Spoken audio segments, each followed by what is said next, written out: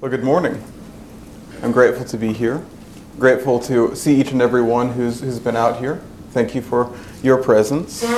Thank you to the congregation here for hosting the study.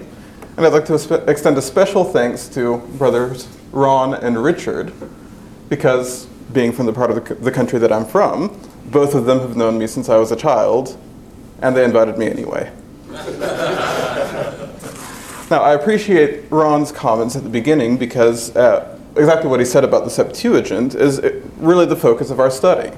Is that inspired men did quote from the Septuagint when they referred to the Old Testament and the New Testament.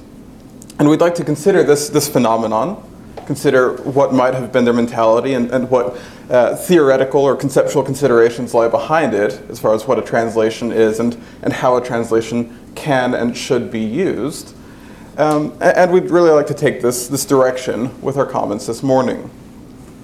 Now, the topic of the Septuagint came to my attention for two reasons. First, it's because I've been researching the Old Testament canon for about 2 years now.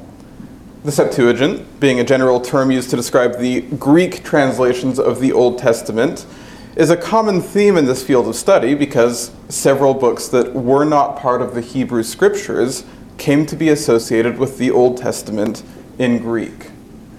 This includes books like Tobit, Judith, 1st through 4th Maccabees, etc.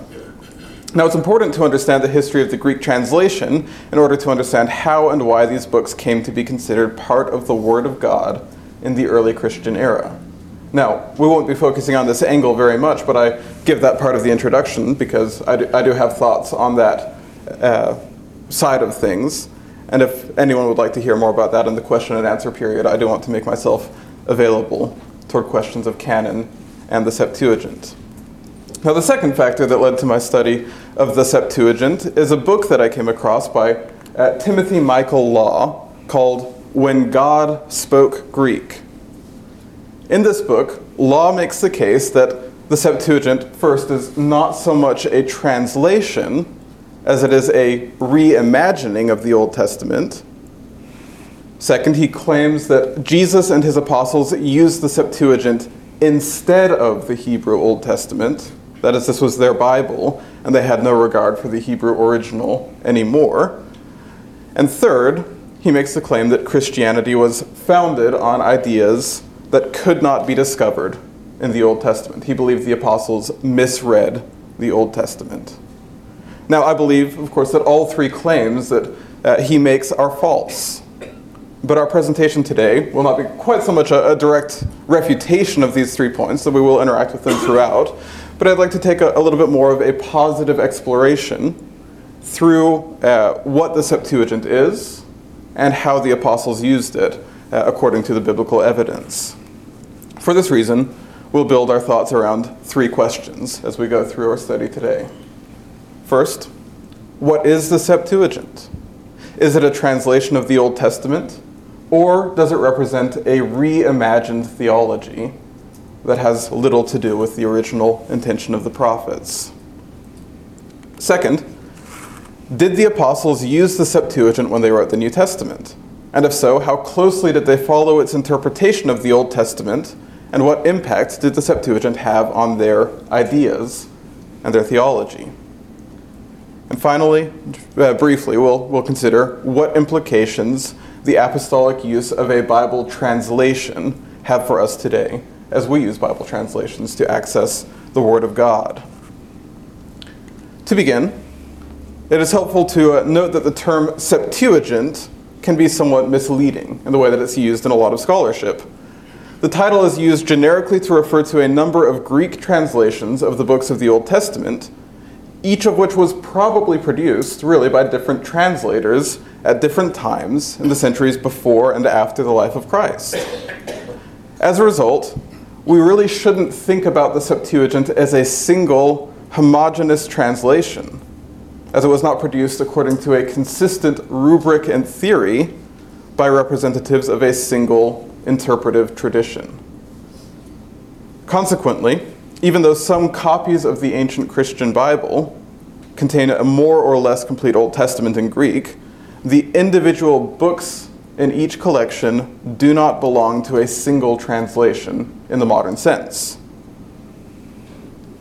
Most likely, the Pentateuch, the first 5 books, Genesis through Deuteronomy, were the first ones translated between 300 and 250 BC in Alexandria, Egypt. The rest of the Old Testament was probably produced within about a century after this initial project, but there's no evidence that explains where or by whom this was done.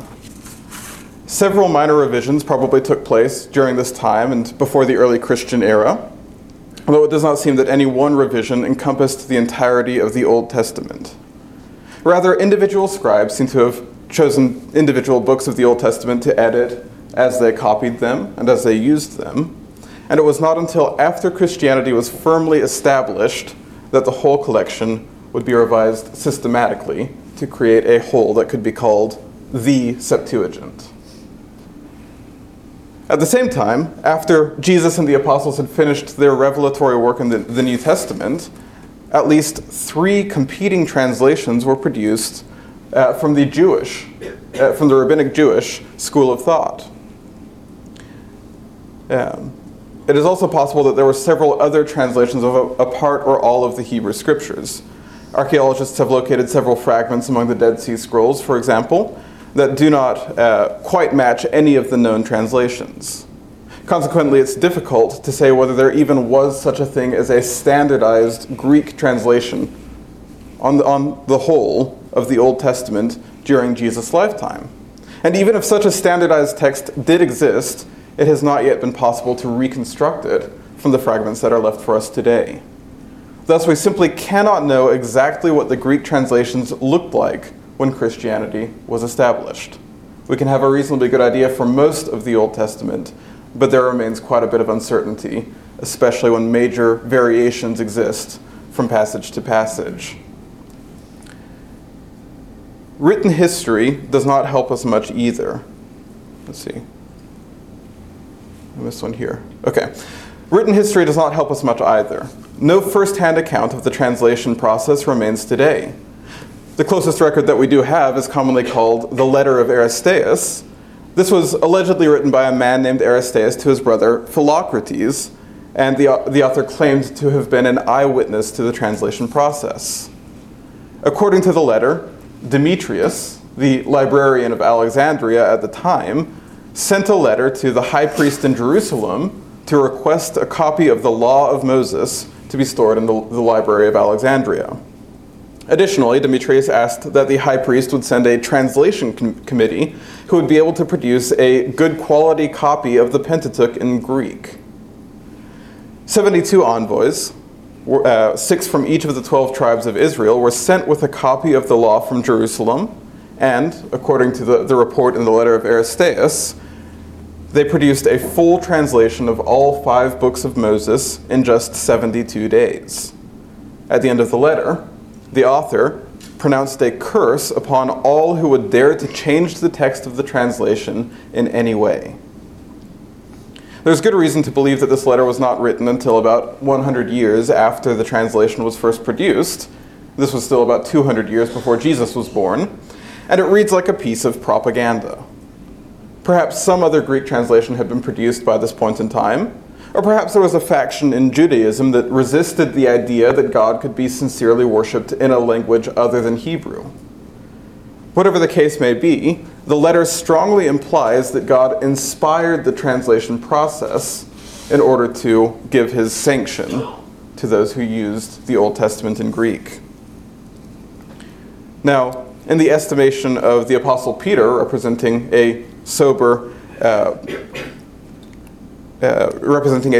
view of the inspiration of God, according to 2 Peter 1, 20 and 21, it was necessary to prove that a document had been inspired by God before it could be considered authoritative.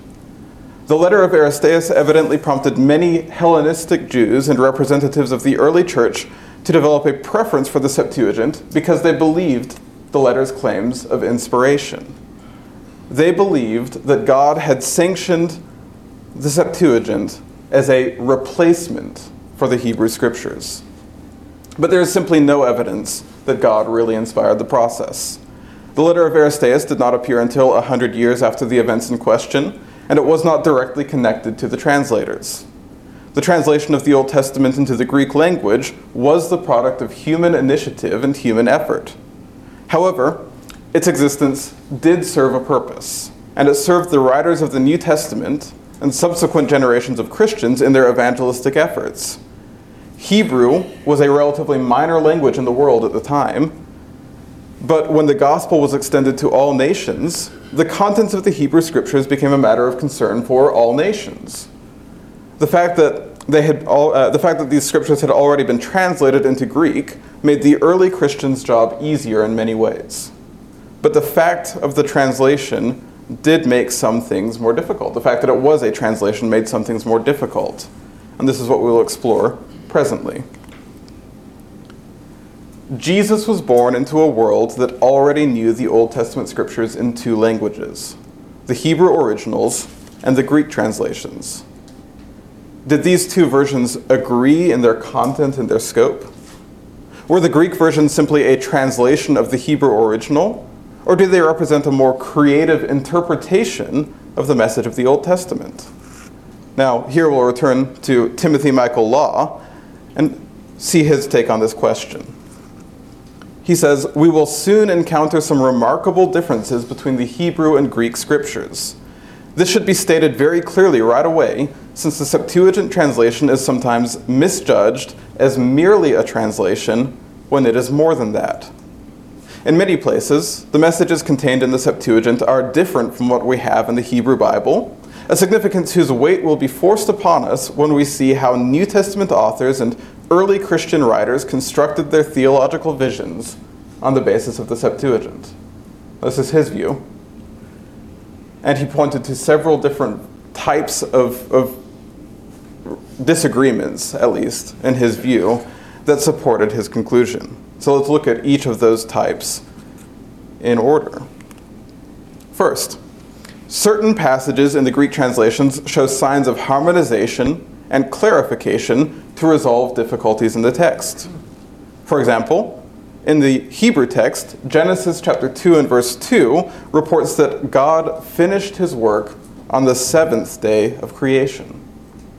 Now, when it was translated into Greek, they changed it to say that he finished his work on the sixth day to avoid any sort of implication that God violated his own Sabbath.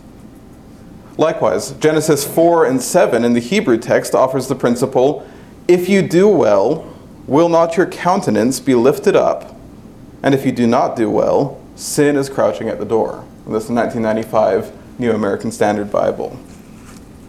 The Greek translation, on the other hand, takes this as a direct reference to Cain's sin, the nature of which is a matter of interpretation in the Hebrew text. So the Hebrew text leaves it ambiguous exactly what Cain did wrong, although we can find implications in the text, but the Septuagint makes it explicit.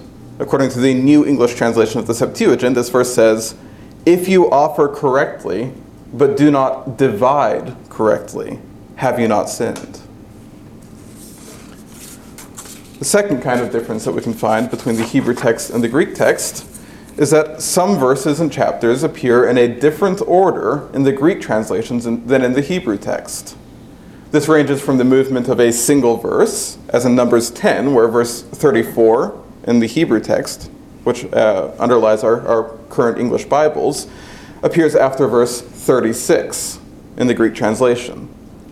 Sometimes these kinds of changes can encompass a whole chapter, so that in 1 Kings, chapters 20 and 21 are reversed in order.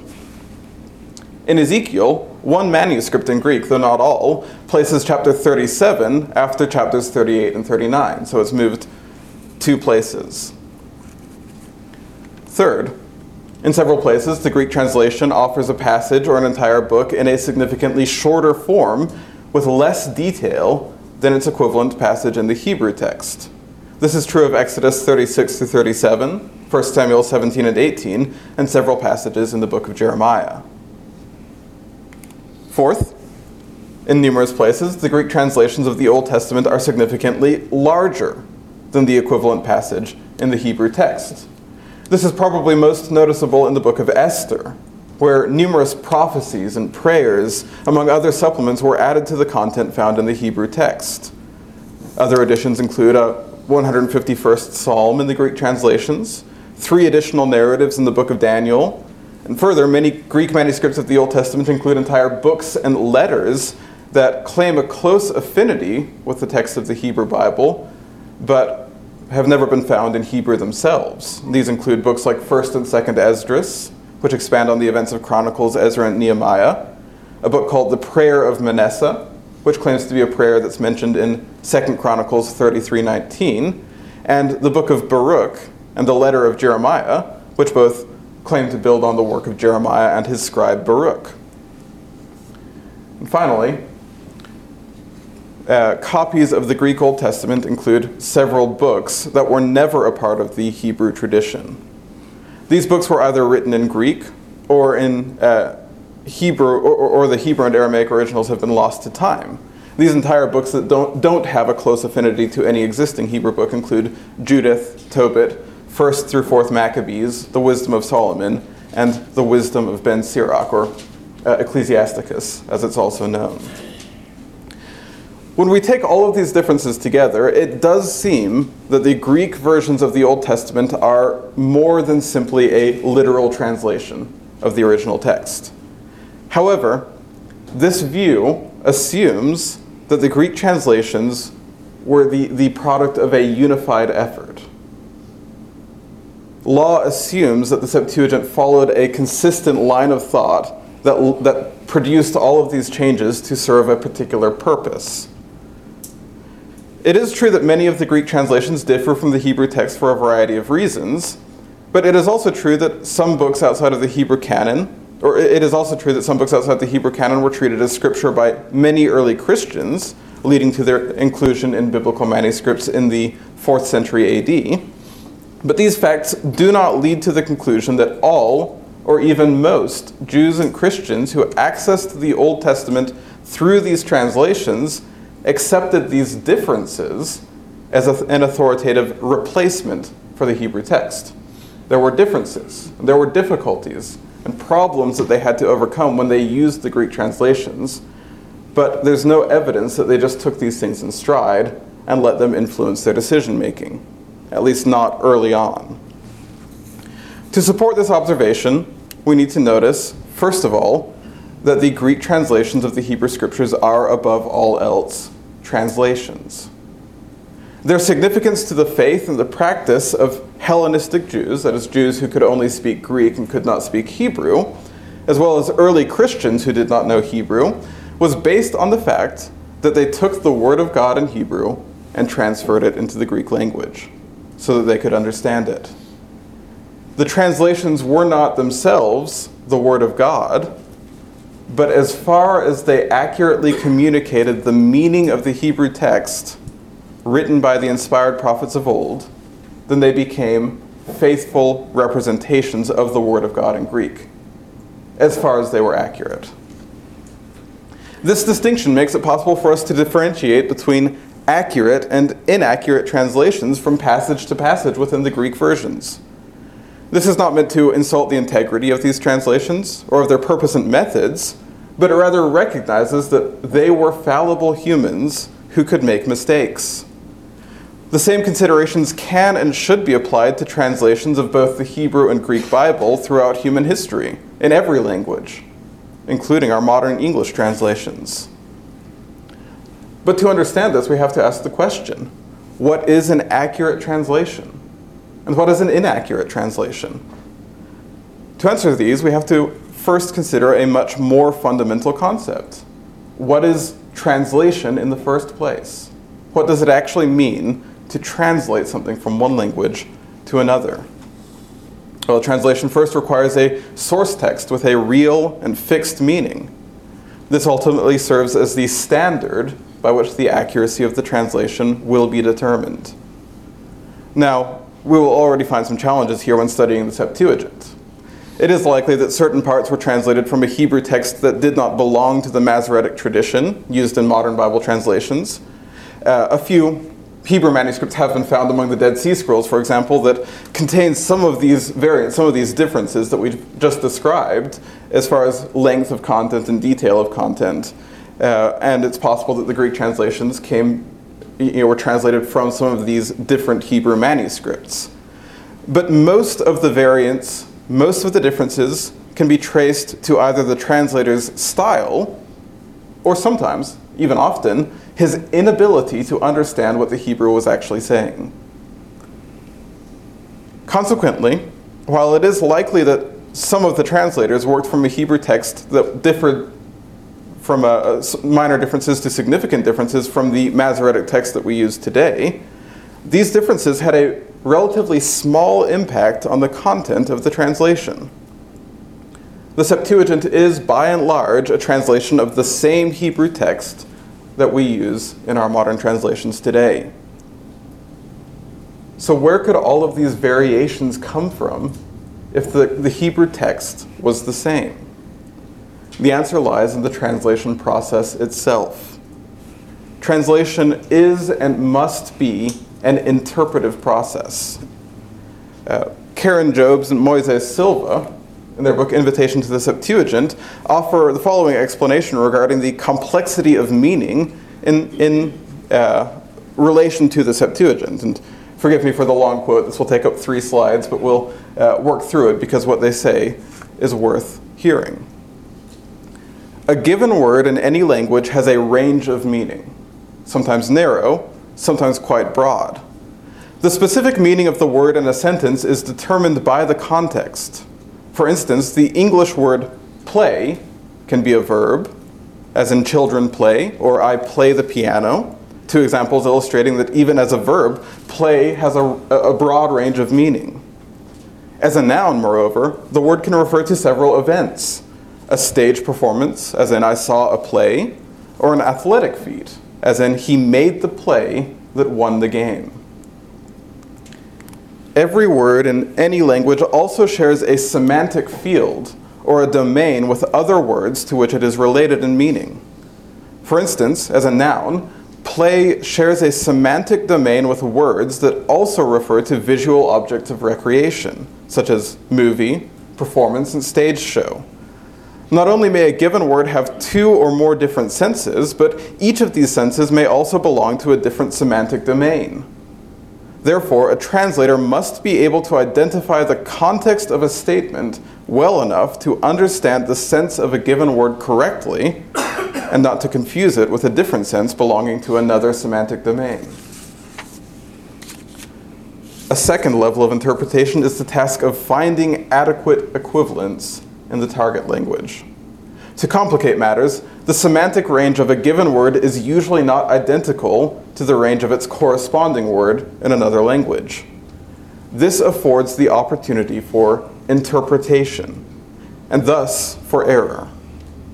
When someone translates a word from one language into another, he or she must decide what sense the original word carries and identify a word with similar meaning in the target language.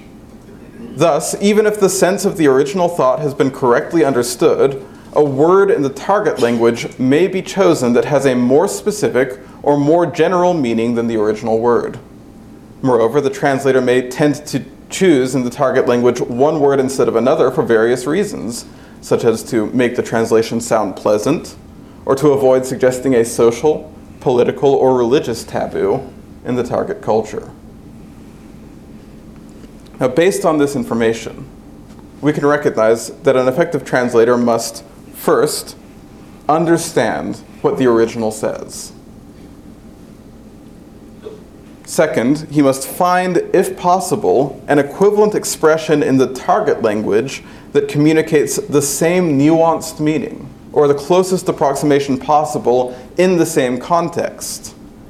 The second step is not always possible, even for the most capable of translators, because the original expression may hold a degree of ambiguity that cannot be reproduced in the target language, resulting in a translation that must be more specific than the original text. Or, in other cases, the original may have a degree of specificity that cannot be replicated in the target language, resulting in a translation that is more ambiguous than the original text. Likewise, if the translator fails to accurately understand the original expression, he cannot in any case produce an accurate translation. I missed that slide. All of these factors can be seen in the Greek translations of the Old Testament. It is difficult, if not impossible, to identify a unifying translation theory between the books of the Greek Old Testament, since the translators of the individual books cannot be identified.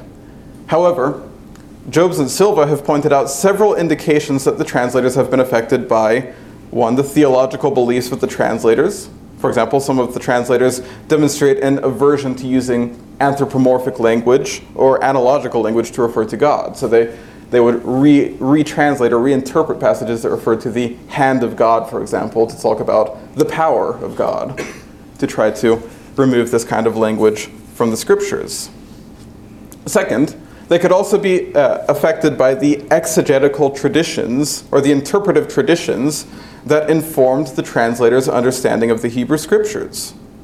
For example, the translators of Genesis, as we noted earlier, modified the language of Genesis 2:2 to make sure that their readers understood that God's work ended on the sixth day, not the seventh day, to stress that no work could be done on the Sabbath. And third, the translators could also be influenced by the socio-political situation in which each translation was produced. So some of the prophets, for example, were translated when they would refer to a Canaanite deity. The names were changed to refer to a Greek deity that was worshipped in Alexandria, so that the text was more immediately applicable to the Hellenistic Jews' situation. So the fact that the translators were actively interpreting the original Hebrew text while they translated provides an avenue for the introduction of error. If the translator of a particular passage misunderstood the meaning of that passage, his translation would reflect his misunderstanding. Conversely, the interpretive process could bring more specificity into a passage that was somewhat ambiguous in the Hebrew, but if the specificity matches the original meaning, that is, if the translator took special care to make sure that he understood what the original text meant in its context, then the translation can reflect a sound interpretation, even if it appears to contain more detail than what was originally present. I'll point out two examples here. One that will be a little bit easier because it's coming from Greek into English, so we can see how it works in our own language. And this is one that many of us are probably already familiar with. The Greek word angelos can be translated both as an angel or a messenger. Now, using the terms that Jobes and Silva used a few moments ago, this means that the word angelos has a semantic domain, a range of meaning that includes anything from a newspaper boy all the way up to an extremely powerful heavenly being sent to do God's will. Now, we don't have a word that covers that same range of meaning in English. We've borrowed this word for the far side of that meaning, the heavenly messenger sense. So we have a word, angel, that overlaps in meaning with the word angelos, but it doesn't share the same semantic field precisely. At the same time, we have another word that's useful for other times that this word is used in the New Testament, messenger. So, whenever a translator comes across this word angelos, he has to decide which part of that semantic field is being used in that particular passage, and then choose an English translation that will properly reflect that.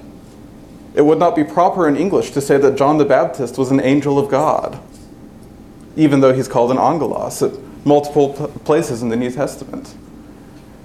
This comes up in particular in certain passages like Revelation 2:1, when Christ addressed a letter to the angel of the churches of Asia, or to the angels of the churches of Asia throughout Revelation 2 and 3. And how we interpret those passages will affect whether we think that angel or messenger is a better translation in those places. Now, this serves to illustrate an example of one of those changes that Timothy Michael Law claimed influenced the theology of the New Testament.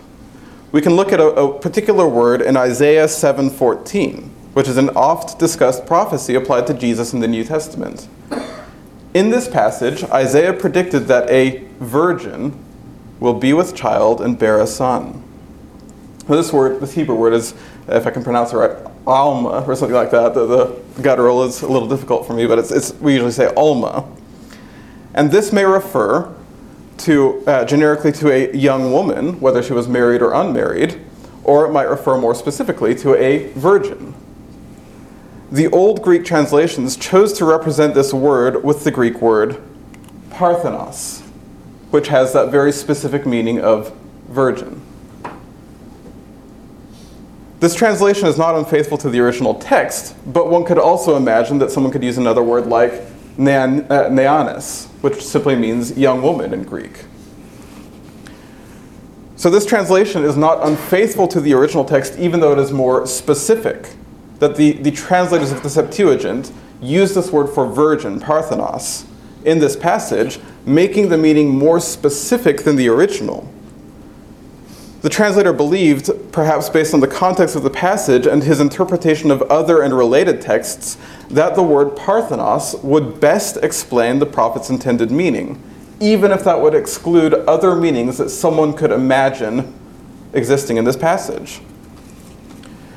That the translator was correct in this passage is supported, of course, by the inspired testimony in Matthew 1:23, but the Greek translations are filled with interpretive decisions like this. Some are certainly accurate to God's original message through his prophets, but others may miss the mark to varying degrees. So we can see that even when the Septuagint was a little bit more interpretive in how it translated, in fact it really needed to be more interpretive in many places, then it often still reflected the accurate Word of God according to the Hebrew Scriptures. However, the simple fact that many or even most of the translators' interpretations accurately reflected the sense of the Hebrew cannot prove that all of the interpretations are equally accurate. Because the translation process was fragmented, and because the translators were fallible human beings, each interpretation has to be assessed individually. And the only standard that can be consistently used for this assessment is the Hebrew Bible itself. So that means those in the early church who are capable of looking back at the Hebrew could make a sound judgment on whether a Greek passage accurately reflected the original meaning or if it veered off to one direction or another. Now this brings us to the central question of our presentation. Was the Septuagint the Bible of the Apostles? Timothy Michael Law makes the claim that the Septuagint drove the theology of the Apostles and that they were students of its interpretations.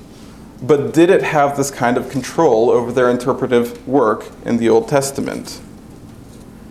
Law claims that the Old Greek versions are the only possible source for several significant theological concepts developed at length in the New Testament, such as the vocabulary used to refer to covenants or testaments, the gospel, the virgin birth. The title Christ was used in the Septuagint instead of the Hebrew Messiah, and the title Lord, as it was used for both God and Jesus, was based, it seems, on Septuagint usage, or at least it reflected the same interpretive tradition that the Septuagint followed. Law argues that the New Testament authors could not have found these words and ideas themselves. And they could not have found them in the Hebrew Scriptures if the Greek translators had not already done so. But to develop a framework for us to understand these claims, it's helpful to view a few facts. First, the apostles began their work in a world where the entire body of the Old Testament literature had already been translated into Greek. The term evangelion, for example, had been used accurately to translate the term good news or glad tidings in passages like Isaiah 49, Isaiah 52 and 7, chapter 60 verse 6 and 61 verse 1. Consequently, whenever Greek-speaking Jews before Jesus' birth talked about the glad tidings of God's messianic rule, as it was prophesied in Isaiah, they used the word evangelion. The apostles saw no problem with this word. In fact, it's rather a well-suited word to express the idea that Isaiah discussed in Hebrew, so the New Testament writings continued to use it. There was no problem with it. Second, the fact that the Greek translators used these terms in the first place was not a new discovery or a new invention on their part. Rather, these words were simply an accurate expression and interpretation of the ideas found in the Hebrew Bible in a way understandable to those who did not speak Hebrew. Every one of these ideas can be found in the Hebrew Bible, just not with Greek words because it's written in Hebrew. And third, since this terminology was based on the Hebrew scriptures themselves, the apostles' perpetuation of it, or their use of this terminology, does not mean that they learned about these concepts through the Greek translations. Instead, their goal was to announce the fulfillment of the prophecies of the Old Testament to all, including those who did not know Hebrew. The terminology of the Greek translations, which had proven to be accurate, served to be the best tool for the job. In essence, Timothy Michael Law is kind of blaming the apostles for not reinventing the wheel when the wheel had already been in use for a few hundred years before they came around. Consequently, it seems likely that the apostles used the Greek versions throughout their writings. But to say that their theology was shaped exclusively by the Septuagint is a bit of an overreach.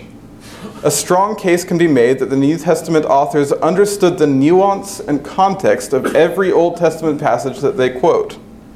Although such a case would necessarily demand that we study every single reference to the Old Testament in the New Testament, which we don't have time to do. But it is sufficient to note that the apostles did use the Greek versions. But there is no evidence that these versions represented the final authority to the apostles, nor that they never appealed to the original Hebrew in lieu of the Greek translations.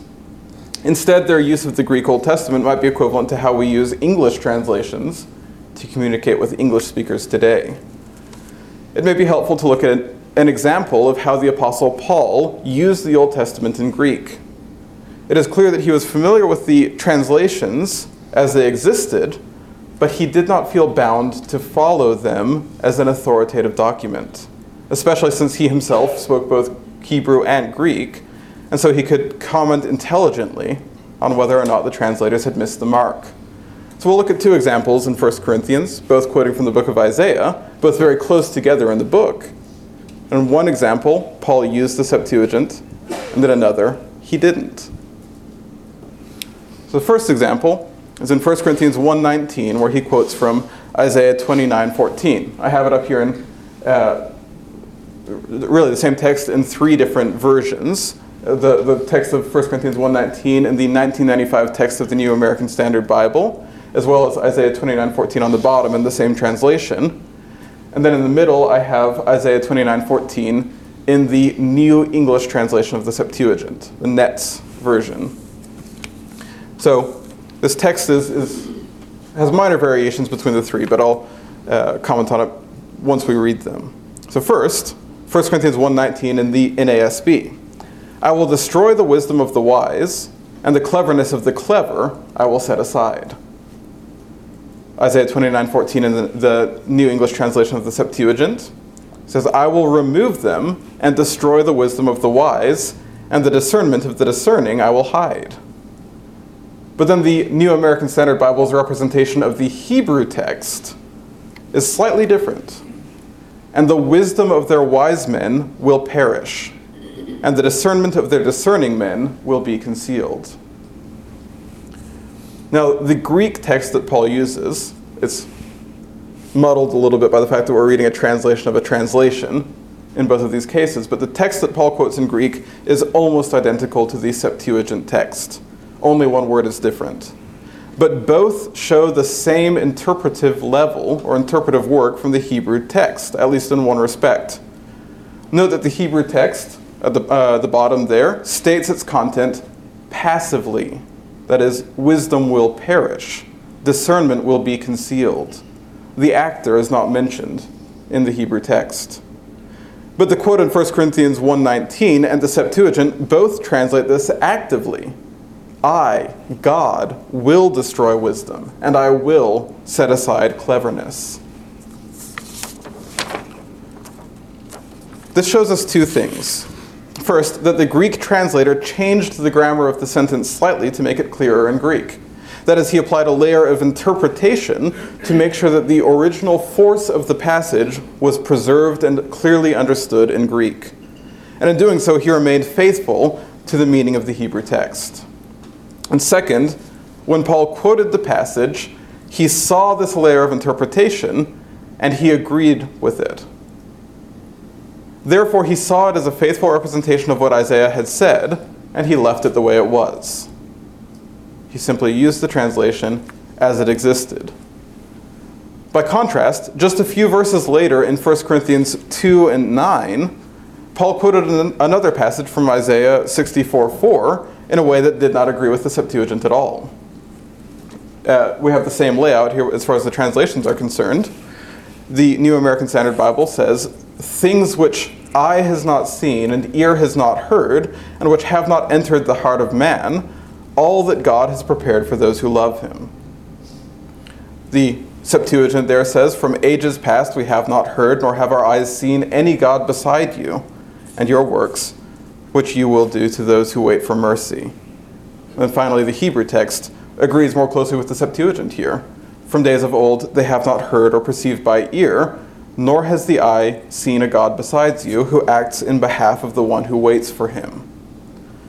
This passage is fascinating, and it's an interesting study in several ways, but for our purposes it illustrates the fact that Paul was not dependent on the Septuagint to transfer the meaning of the Hebrew text into Greek.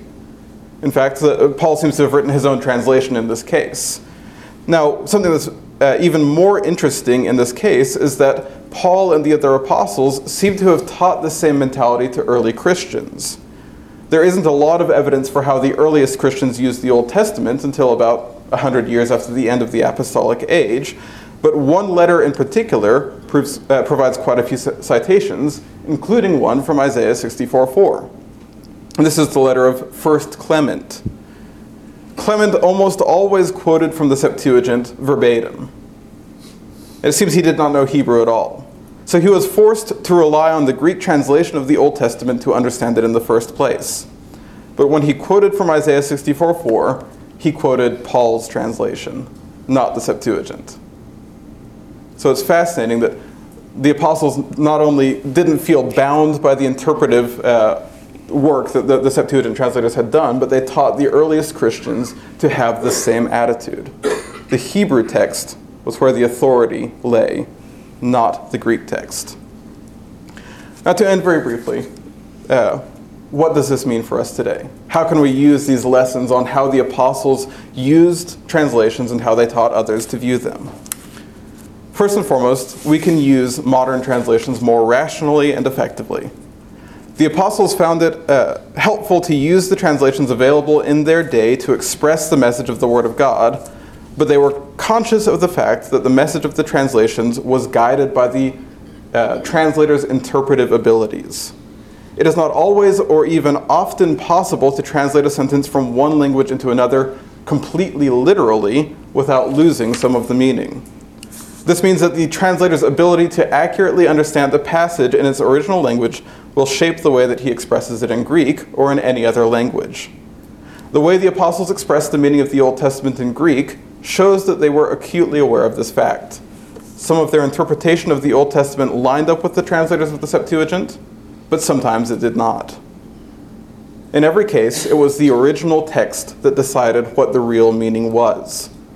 Not many of us have direct access to the original languages of the Bible, but we can be aware consciously that every translation, even the most literal translations, represent some level of interpretation.